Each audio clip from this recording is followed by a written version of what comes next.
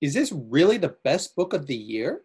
By the way, if you like videos on how to grow your customer list and build a real brand, then subscribe to my channel below as I have new videos each week.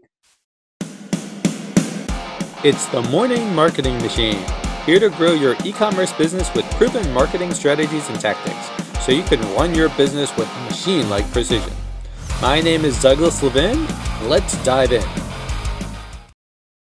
Hi, my name is Douglas Levin, and I built a 20,000 person messenger list ahead of the launch of our first product, which led to 20,000 in monthly sales within the first 3 months of launch.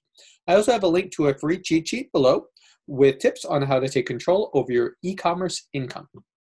Are you wondering what book is actually going to be worth your time? Feel like sometimes you start reading a book and then you just want to put it down like 5 pages in because you feel like it's a waste of time or it's just really, really boring.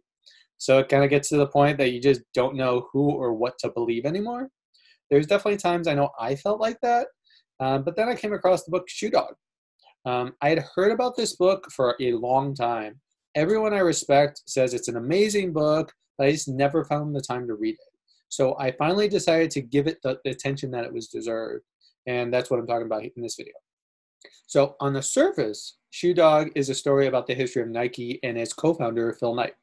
But as you read further, you learn about business, the struggles and the triumphs, and what it takes to persevere with both your brand and your life. When I hear the names like Bill Gates, Warren Buffett, Jeff Bezos, Steve Jobs, I get this sense of intimidation.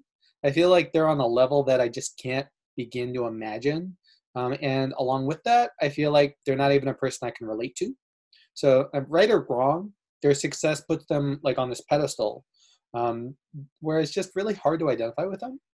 But Phil Knight, on the other hand, he does an amazing job in this book of letting you into his life, his thoughts, his struggles, and all the times throughout his life that it all went downhill. You can see yourself talking to Phil and finding things in common with him, seeing him as just like another business, like another person that you're talking to in your mastermind, like talking about your troubles, his troubles, trying to deal with like factory issues, late shipments, product quality, work-life balance, getting home to read the kids a bedtime story, right? So it's just like you can identify with him in a way that a lot of people can't. This year has been a big revelation to me in terms of reading, like the power and knowledge that it gives you, the mistakes that can be avoided, and the lessons that can be learned on my road as both a business owner and a person. So as I'm trying to lead a more content and happy life. So this year I'm going to read more books than the rest of my life combined. Honestly, it might be double the rest of my life.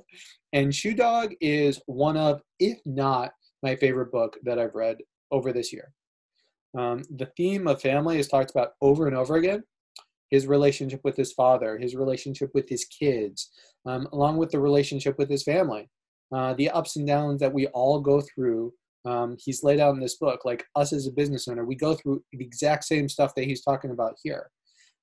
So like his mistakes, his lack of acknowledgement to his loved ones, both on his family side and his work side, in terms of like how he relates to his coworkers and his employees. It's something I've never really seen a business owner talk so openly about, because it's just like as I said before, you're like you kind of see yourself like you're just talking to just another person who's worked their butt off to get where you see them today. Oh, and if you're liking any of this, make sure to leave a like below. Even at the level that Nike is right now, his company could have gone under numerous times. That's the fight that all businesses have to deal with, regardless of their size. The Apples, the Amazons, the Googles of the world, they all seem too big to fail, like right now. But they also said the same thing about Sears and Xerox and Woolworth, right?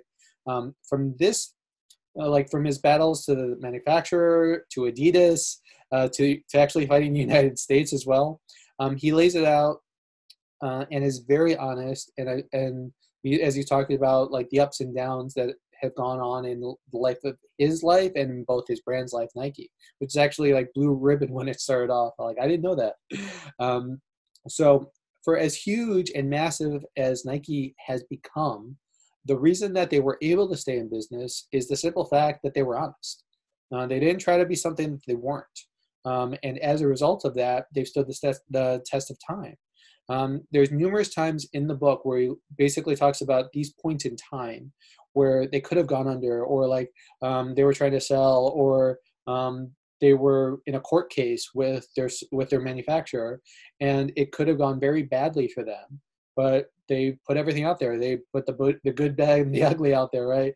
And so as a result of that, like the sales reps loved what they had to do because they had a track record. They were honest, right?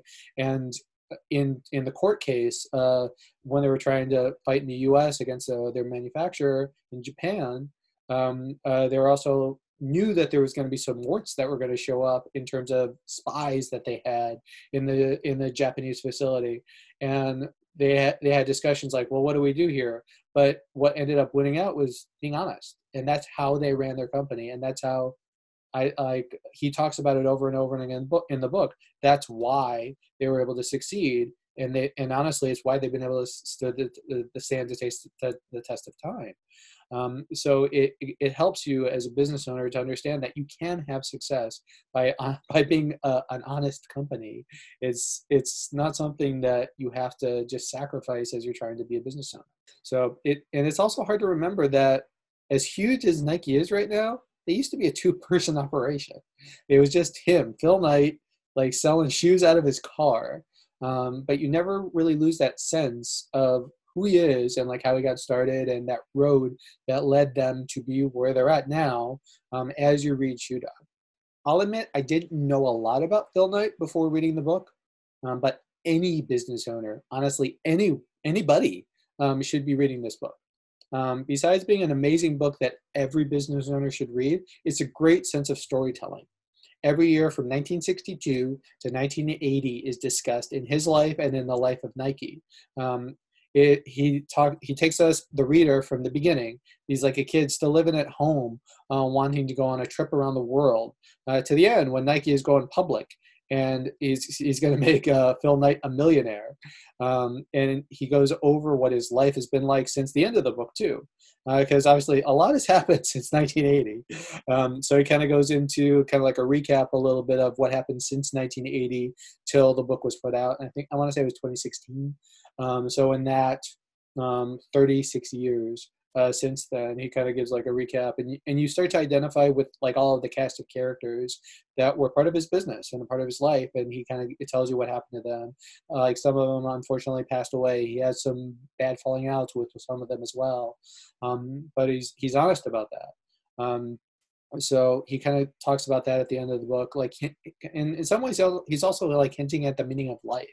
I mean, us as business owners, when we're doing this, you kind of lose track of things. You get into your own bubble, and you try and every day, especially if we're e-commerce sellers, right, where we lead that lonely existence. But there's a reason behind what you do, and just kind of reading this book, it kind of helps you remember what that is. Like, what gives you a little bit of clarity as to like why you got started. What are you going after? Like, obviously, like when we do this and we're at it for a little while, you love what you do and you get obsessed with it. But also remember why.